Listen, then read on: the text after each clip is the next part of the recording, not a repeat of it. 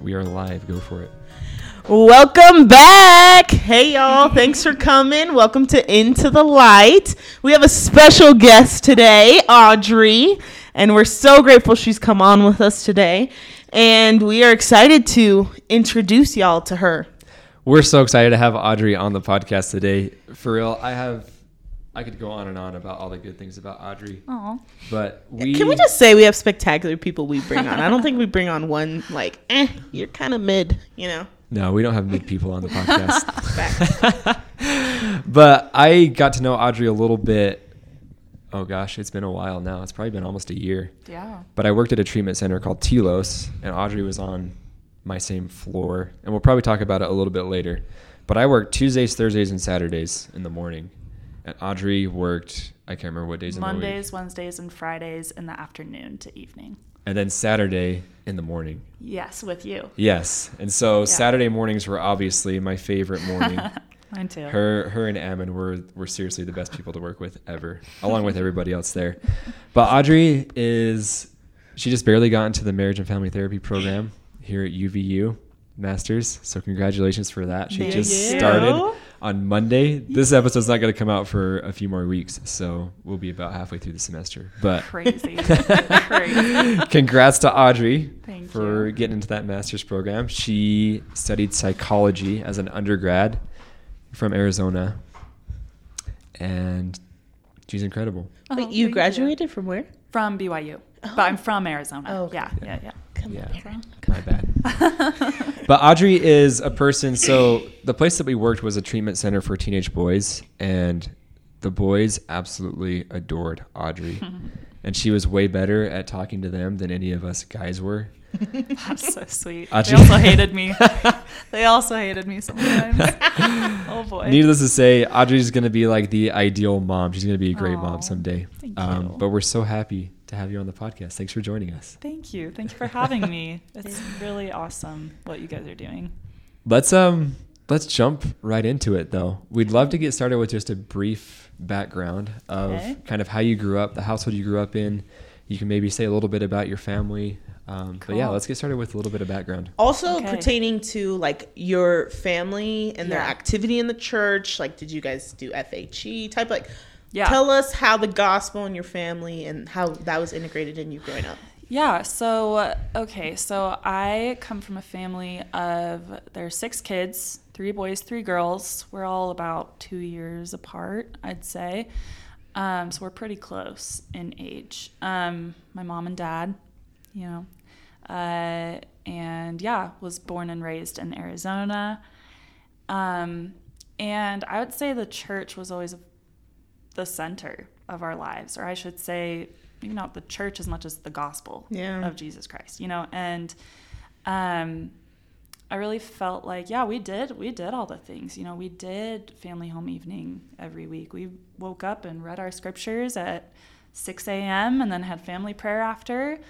And we would go to church on, vacation and stuff like that. And, but I feel like something that was always very much taught in my household was the why, for why we did those things. Like, why are we praying every morning as a family and reading our scriptures? And then also I remember my parents saying, like in high school when we would have mutual on Wednesday nights, and I didn't want to go because nobody else my age was going. And she was like, you don't go for you. You go to fellowship others and, serve and stuff. Sounds like an awesome mom. Yeah, she is the best. Melissa, you were. Yeah, you were the best. I would just say the gospel was very central to our lives, and we were very active in church, like practices and participation. That's awesome.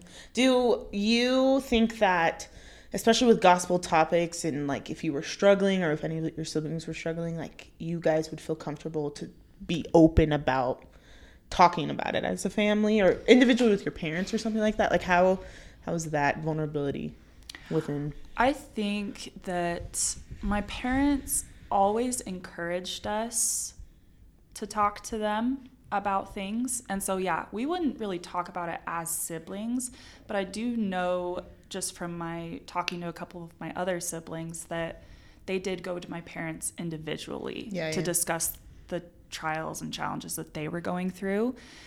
So we were never really vulnerable as a whole family. It was mostly just with our parents.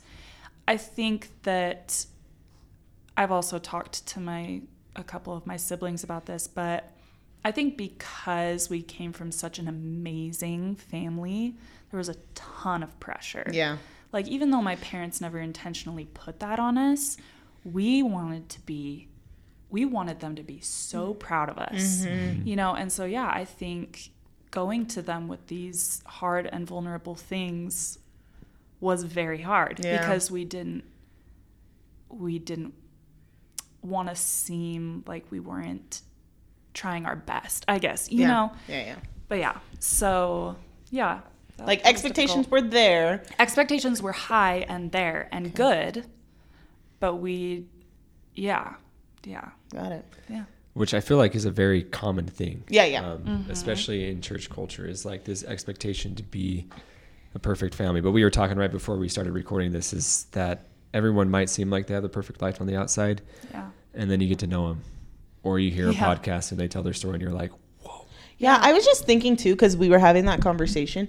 Within the church, we like want to have this ideal family, right? And like, it seems like you and a lot of our other viewer or guests have this like very ideal family. But it's like, even though you have an ideal family, even though you're reading your scriptures every day, even though the gospel's so integrated in your lives, things are going to happen. Trials will still come to you. It doesn't matter how righteous your parents are in raising you guys. Yeah. You're still going to struggle somehow. And that's just the plan of salvation.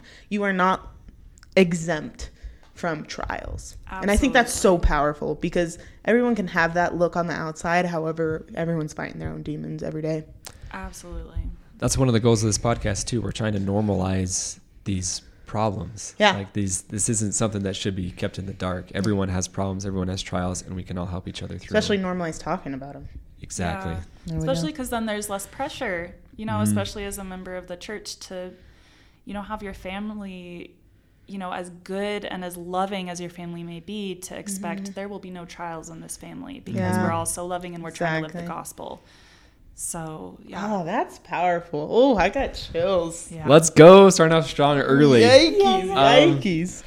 Let's dive in. So this episode is going to be about specifically eating disorders, because that is something that Audrey has gone through herself. And so we just want to kind of turn the time over to you right now to take us back to the beginning. We have a little bit of background, but where does this all start for you in your life? So, like I said, grew up very happy childhood. Tons of cousins, grandma and grandpa's house every weekend. Just so cute. Just best friends, you know, with everybody, aunts and uncles, you know. And I think the earliest I can remember starting to worry about what I looked like was, I'd say 6th or 7th grade. So I was probably, how old are you when you're in 6th Around and 12, 7th grade? 12, 13. 12. Yeah. And so I remember I was in my grandma's backyard, one of my grandparents' backyard, and I looked, they had some big sliding doors. And I remember looking, and the body I saw in the reflection was like hideous to me. Like, and I just remember thinking, wow, I need to change how I look, you know, big time. I need to be thinner. And I remember that day I decided I'm going to join cross country, because that's where all the skinny people, you know, go, you know. And so I joined cross country and track. And so, and I think this is kind of where I started to internalize some messages. Like, some of my family members, like extended family, were very into diets. Yeah.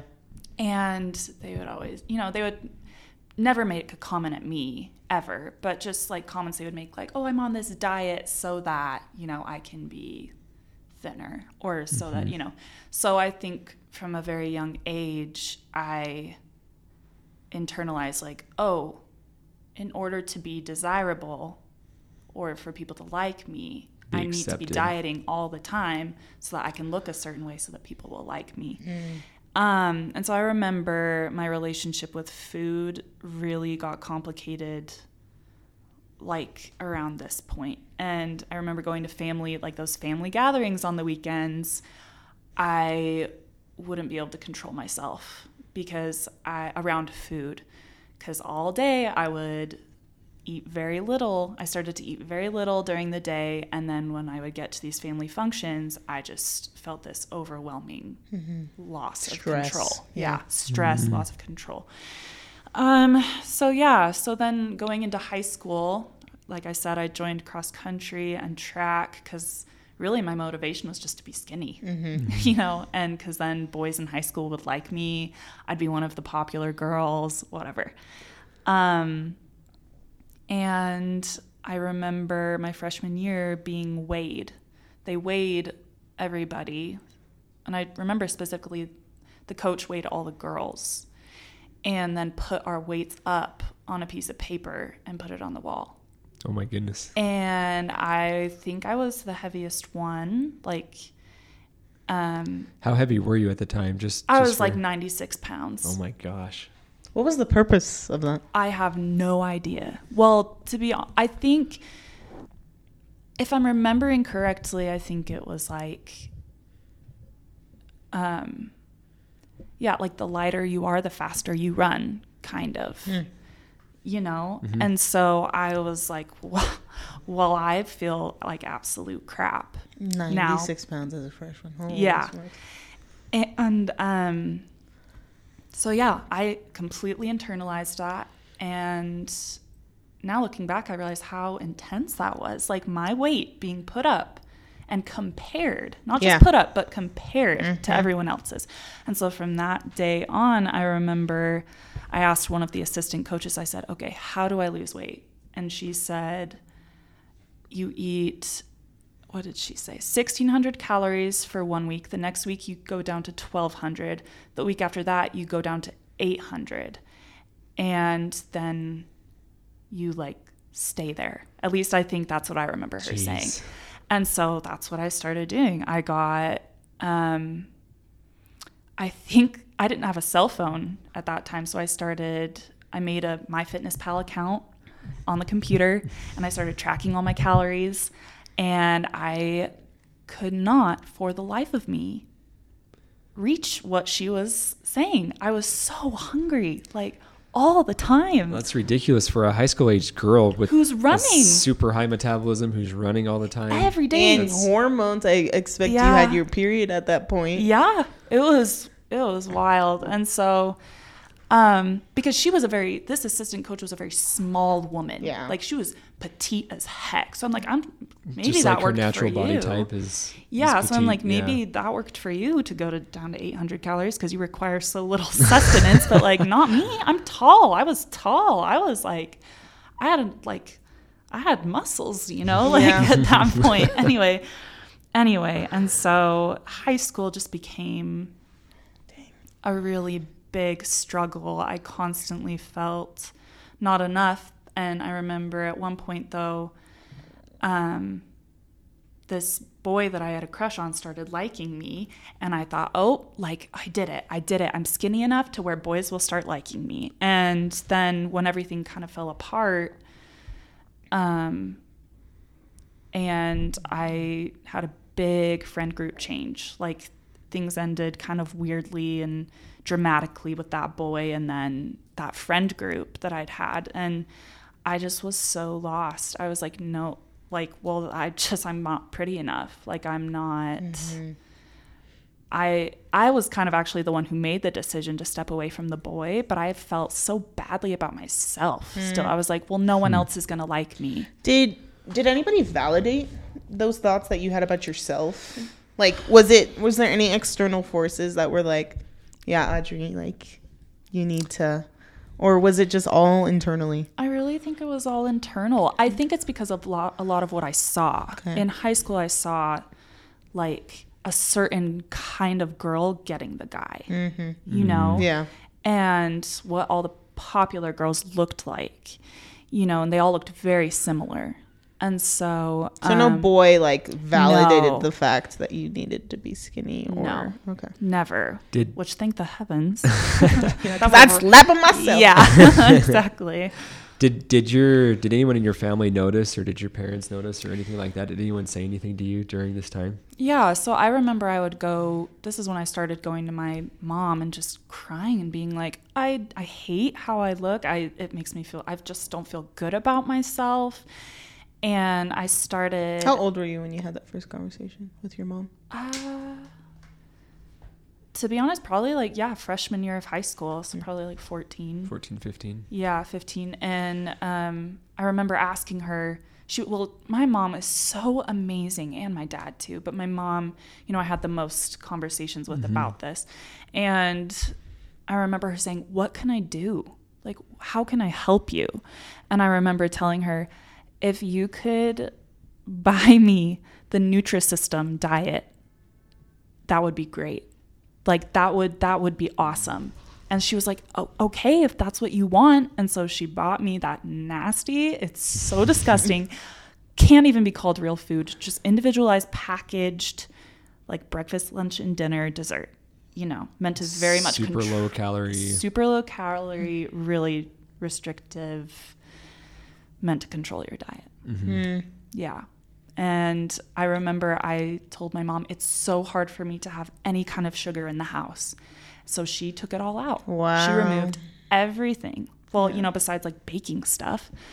But then, so I didn't really tell any of my siblings, maybe because I think a lot of them were too young to understand. Like maybe the sister right under me, I think I would like tell her like, oh, I just hate how I look and stuff. But my mom and dad were definitely the ones I talked to the most about it, and they were so supportive. They just wanted to help. So they were really great, even though I was trying to go about it all the wrong way. Yeah. And I remember my senior year, and so it got all the way up to senior year, and prom time is coming. And I told myself, I'm going to lose this much weight for prom.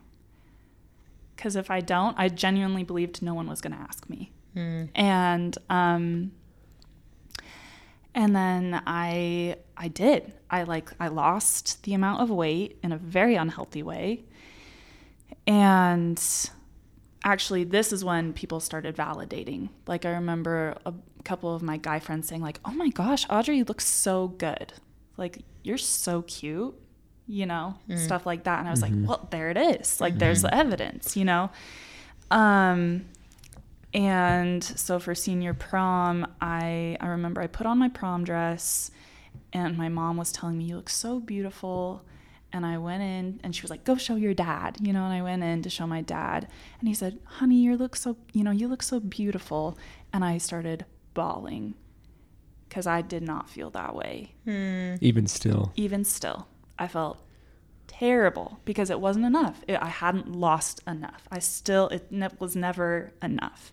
Did you ever, like, during, maybe even before your senior year, have you ever like noticed that these are like very unhealthy ways of thinking, or like maybe if it happened after, we don't have to talk about it now, but like, did you ever be like, I'm gonna stop today, like I'm not gonna think like this today? Or did you ever have like a frame of mind change or something like that? I think I realized that the cycle I was in because by now it was really bad, where I would literally bring a little Tupperware of spinach with 3 almonds on top and some vinaigrette, and that's what I would eat all day, to binging on everything in my fridge at night. And I think that my mindset was more, my will isn't strong enough. Like, what's bad about this is that I have no self-control. When I would binge. And so I never thought, this cycle is unhealthy and I'm hurting myself. It was, I'm just not working hard enough. Yeah. And so I remember senior year, and this is really where the spirit starts to come in, I would say, is senior year. I can't remember if it was before or after prom, but I was just on my bedroom floor bawling my eyes out and saying out loud, Heavenly Father, please, just help me stop. Help me stop eating so much. Please make it stop, basically. And I remember just clear as day, this, I guess the only way to describe it would kind of be like a bright light turning on, but like in your mind. Mm-hmm. And it just said, a thought just said, James 1:5. And I sat up. That's how like intense the thought was. And I thought, there's no way I just thought that. and I seriously thought, could it possibly be like an answer? So I flipped to it right away. And I'll just open it up real quick. Okay, yeah. So it's James 1:3. Okay. And it says, it's so short. It says, knowing this, that the trying of your faith worketh patience. And for some reason, that was enough. I was like, how'd you interpret that? Yeah. I interpreted it as, okay, an answer's coming. Like, that's what I felt in my heart was, an answer's coming. You just need to wait. Keep going. And so I was like, all right, I will. Yeah. There's no, I'm not going to do anything else. There's no other option besides to move forward for me. So by that point, I graduated high school and I got into BYU. And I remember starting that fall, and now I was on my own. And buying your own food, figuring food, out what food to purchase at the grocery being store, super stressed with classes, and now feeling all this pressure to date and be desirable enough to date. Yeah. Buy the RMs and everything. And so my habits continued into college. So I was very stressed, trying to meet the demands of BYU and then of my coursework, and then also heavily restricting myself and exercising a ton. And so the cycle continued of restrict, emotions, hard emotions, binge, hate myself, started over. Were you still shaming yourself about the binge part? 100%. So it wasn't even the fact that you were restricting yourself during the day. It was like, it was the binge. I'm eating too much at night. Yes, 100%. That's crazy. That blows my mind how backwards that thinking is. Isn't that crazy? Yeah. I would steal, and if my roommates listen to this later on, I would steal their cereal. I remember I would never allow myself to buy Captain Crunch or anything that I actually liked. And I would take a little bit of their cereal, of a little bit from everybody's cereal, and eat a ton of cereal. Cereal is heaven. Cereal really is heaven. I love it. Cereal's a little bit of the celestial kingdom on earth. Amen. Captain Crunch isn't in the celestial kingdom. Yes. I want to be there. And so that was my freshman year. And so fall and winter semester. So that is how things were going. And I remember getting into winter semester and deciding, okay, it's time to decide to go on, if I'm going to go on a mission. And when I'd received my patriarchal blessing when I was 14, the patriarch looked at me and said, the Lord wants you to serve a mission. And I was like, all right. So then when I'm, 19 and it's like, well, I kind of already know the answer, but but I want to know for myself because this patriarch told me, but I want to ask myself. Yeah. And I just felt this feeling of do it, when I prayed about it. So I'm all excited. I'm like, I'm going to go on a mission, super cool. And I still didn't know what was going on with me. So, fast forward to I'd gotten my mission call to Singapore with the Malaysia area. And I was so thrilled. Yeah. I was so excited. And then after that, things just kept going downhill with my behaviors, with the binging, restricting cycle, and hating myself. Were you... Oh, sorry. Yeah, it was. Did you did you ever, like, at this point, you only have opened up to your parents about it and maybe your siblings. Have you ever opened up to, like, your friends, or did anybody know you were struggling, like, in college when you were on your own, or were you just completely on your own? Yeah, I would say my roommate, who was also my best friend from high school, my roommate, she knew, and I'd say a couple other friends knew, but I'd say mostly she knew. And I was just like, I just don't know what's wrong with me. Like, I can't stop eating, and I feel terrible about myself. And she would hold me while I cried and be super compassionate, but she didn't know what was going on. And so I would say that no, not a lot of people knew. And I'm assuming that you just lived a normal life outside of your own shame. I feel like that's a common pattern that we've seen with everyone that we've interviewed, is they're having these intense struggles.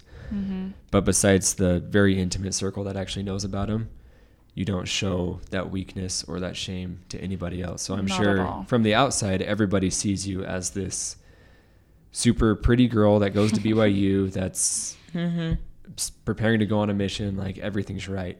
Yeah. How did that aspect of, I guess, it's such like a paradigm in your own head. Isn't that crazy? It's a lack of living a vulnerability double life. Because yes.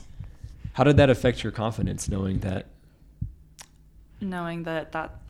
yeah, just knowing that you weren't able to be yourself around people, you weren't able to be your whole self around people? Yeah, it just felt very hopeless and very lonely, because I genuinely believed that if anybody ever knew the real me, that they would be disgusted and turn away. And so I never like pursued guys. If they pursued me, cool. Like then maybe they wanted to see who I really was, but I never put myself out there. Got it. Were you still extremely worried that a guy you would get close to would end up finding out who you were? Oh yeah. And be like, no. Like, gross. And yeah. I think that's literally the hardest feeling. I think that's one of the biggest lies that Satan tells us. Yeah. As members of the church, or as people in general, is that if people only knew the real me, they wouldn't be in my life anymore. Absolutely. I'm not lovable as I truly am. But in reality, what we've noticed from this podcast is the exact opposite. People love you more when they see your whole self. They see that you're an actual person. Well, I was gonna, we'll go back to your mission part. I just wanted to, like, you said, I felt extremely alone and so lonely, and I was the only person I thought going through this. And that's literally every single episode we've heard.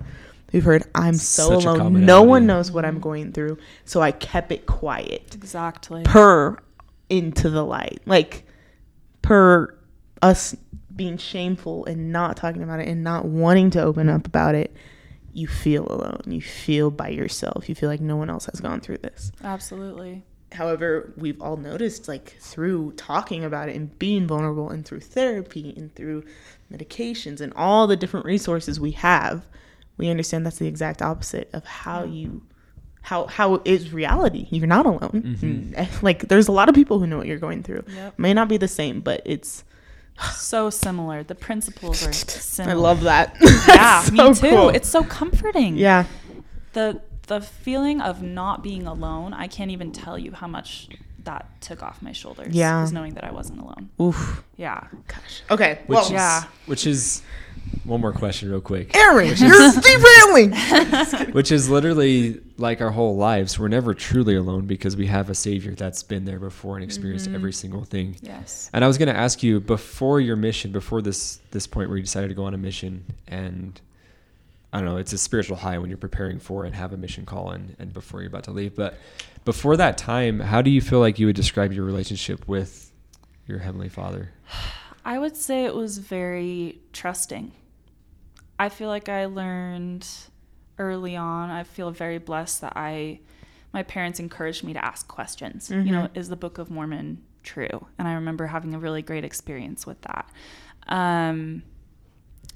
just feeling the Spirit. So it's pretty profound. Church. Your Yeah. relationship with him. Not Yeah. very surface level. Okay. Like I believed and I you know, I think the scripture study that I did with my family really helped me to gain a testimony. And so I think my relationship with Heavenly Father and his Son was very trusting. Even though I hadn't been through a lot of things yet that would like test that faith, I felt like if I rely on him, things will be okay. And so I think my senior year, then when I got that scripture that popped into my head, that's why I was able to believe it. You know, I was like, okay, Yeah. like here we go. Got it. Did you feel loved?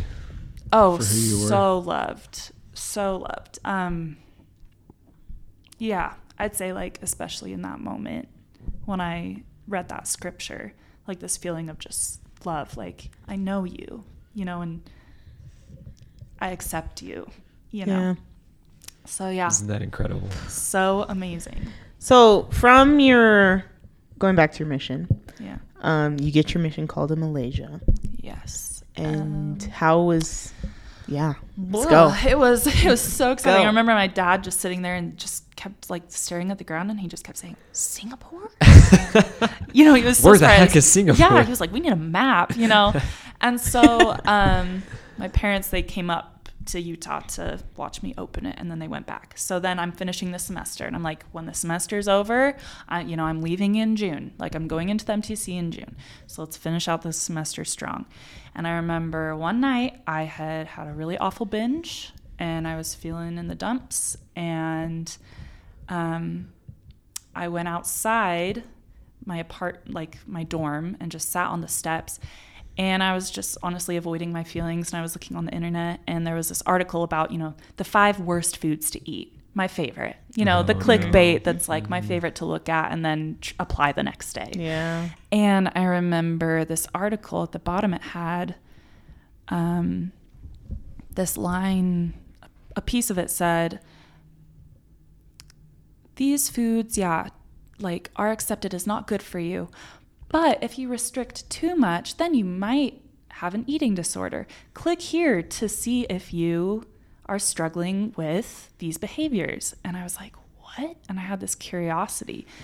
And so this was completely foreign to you before? Completely foreign. That you had an eating disorder? Yeah, no idea. So I clicked on it, and it said, do you do A, B, C, D, E, F, G, and it just like bullet pointed them out. And it was like, if you do, seriously, like consult like go see somebody because you might have binge eating disorder or eating disorder in general. And I remember in that moment, it hit like lightning, like the Spirit in my mind.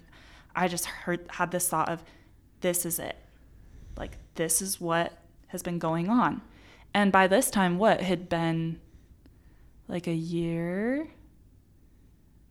Yeah, like I'd say like a year since I'd had that be patient, you know. Yeah. And so I called my mom immediately, and I'm crying, and I'm like, Mom, I think I know what's going on. And she was like, what is it? And I said, I think I have an eating disorder. And she said, okay. And I said, well, what do I do? I have my mission call. I'm supposed to be going in June. I can't go out like this, you know. And she said, okay, let's get you home. You'll have a month before you leave. Let's just get you all the help we can before you go. And I was like, okay. So I remember I went home and I started seeing a therapist who specialized in eating disorders. But I don't think it was interesting to me because she would weigh me every time. She wouldn't show me my weight, but she would like weigh me. So weight was very much still a piece of it. Anyway, but she started to teach. She was great though, because it was the initial, thing that I needed. She started teaching me to notice the patterns of my behaviors and what caused them, and like mark down, okay, when did I binge? Why do I think I binged? Like this and this. And so I had these like papers that I would print out that like were my logs basically.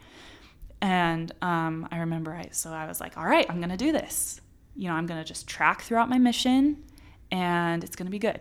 So I went into the MTC and I started to struggle. I was still doing my logs, but there's so much, the MTC. So much stress and newness. And yes. And then you've got, elders doing cereal towers, like, with the bowls of cereal, And that was me. Yes. It was 100% me.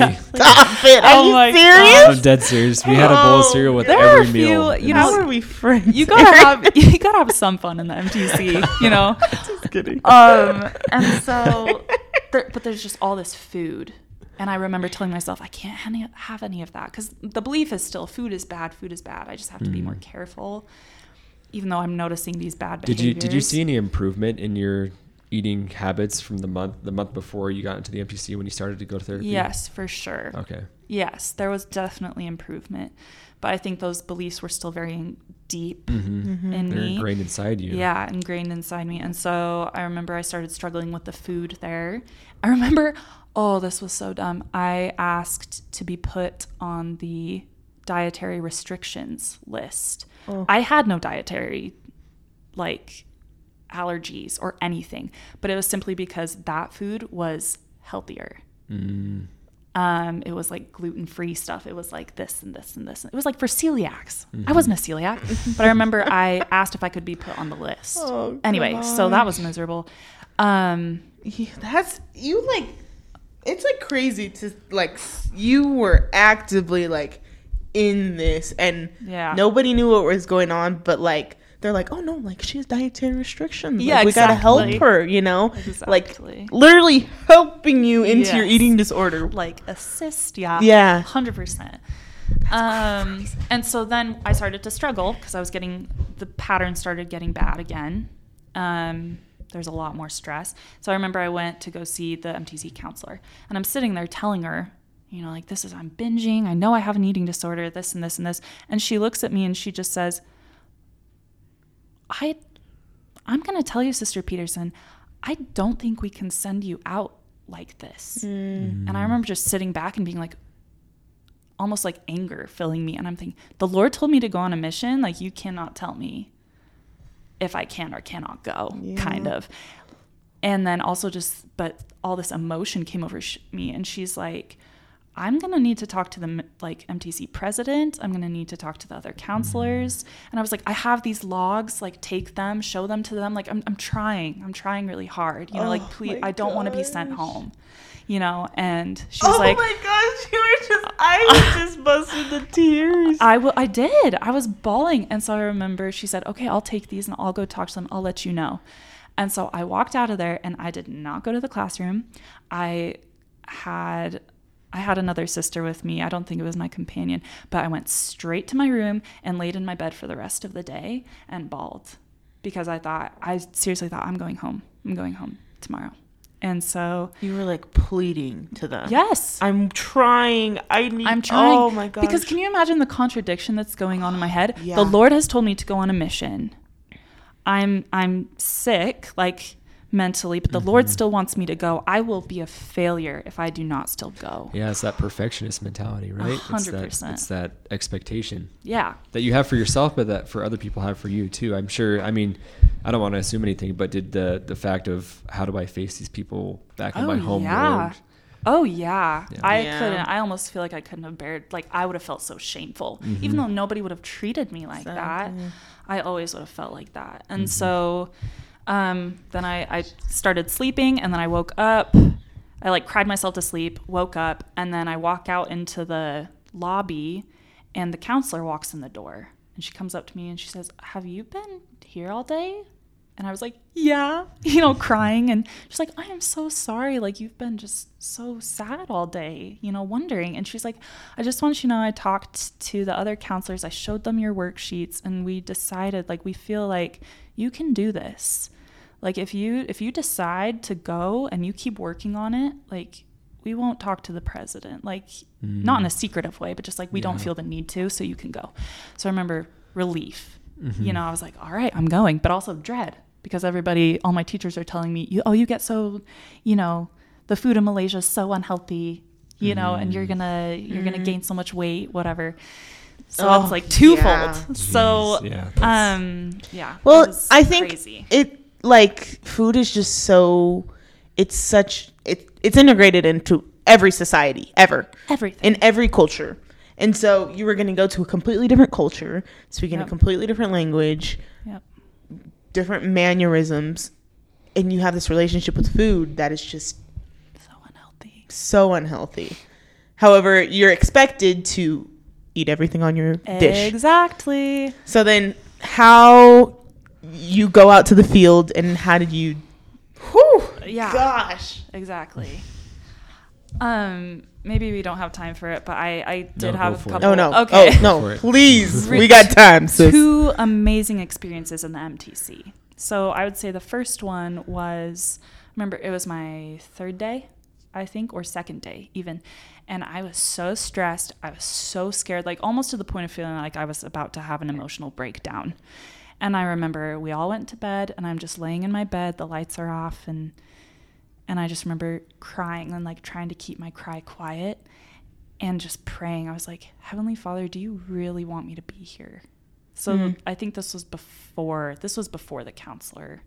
I met with the counselor or anything. And I remember I was like, because if you want me to, I will go. I will go. Even though I right now I'm so scared. And I remember, I think this was the strongest feeling I've ever had. Where it affected me so physically, but I just remember this like, the only way I can describe it is like tingles that started from the tip of my head and just went all the way down slowly to my toes, and it was complete calm. And I feel like thoughts are a lot of times what I receive as answers, and I just, in my head, the thought came, Audrey, I want you to go because I love you and I love my children in Malaysia. And then I went to sleep and it was great. And I just kept going. And then the experience with the counselor happened. And I think that's what made me so adamant that like, I've got to go, you know? So then the blessing was after that my grandpa, he was a member of the 70 at the time. So he was at the MTC for a conference. They were doing a conference there. And he knew I was in the MTC, so there's a phone call and they're like, Sister Petersen, your grandpa wants to see you, you know? So I'm like, yay! So cute. I know. And so I run up to the front building, you know, which is all blocked off. There's all these like security people because they're having a big, you know, the prophet's there. They're having like a big meeting. Yeah. And I remember I got to shake President Nelson's hand and he, you know, like with those piercing blue eyes. And then my grandpa and grandma take me into this room and they said, how are you doing?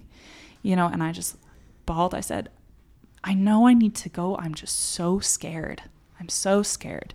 And my grandpa, who is just the best, he shared this scripture with me. It's Jacob 4:7, and it says, nevertheless, the Lord God showeth us our weakness, that we may know that it is by his grace and his great condescensions unto the children of men that we have power to do these things. I love that so much. Me too. So right there, it was like the Lord had showed me my weakness. Did your grandpa know what you were struggling with? I think I told him. Okay. I think I like generally told him like I was diagnosed with an eating disorder and this is why I'm scared, you know. Okay. But I still feel like I need to go. And so he shared that scripture with me. And that's amazing. It's on point. So on point. Thank the heavens for people who know their scriptures. And so then I left and I get to Singapore. Okay, everybody. Sorry to leave you on that little cliffhanger and sorry for the audio of this little file. But Audrey's story was so good that we wanted to break it up into 2 digestible parts. So this is the end of part 1. Part 2 will be coming out next week, so stay tuned for that. We'll be posting on Instagram. In the meantime, we love you all, and we'll see you next week.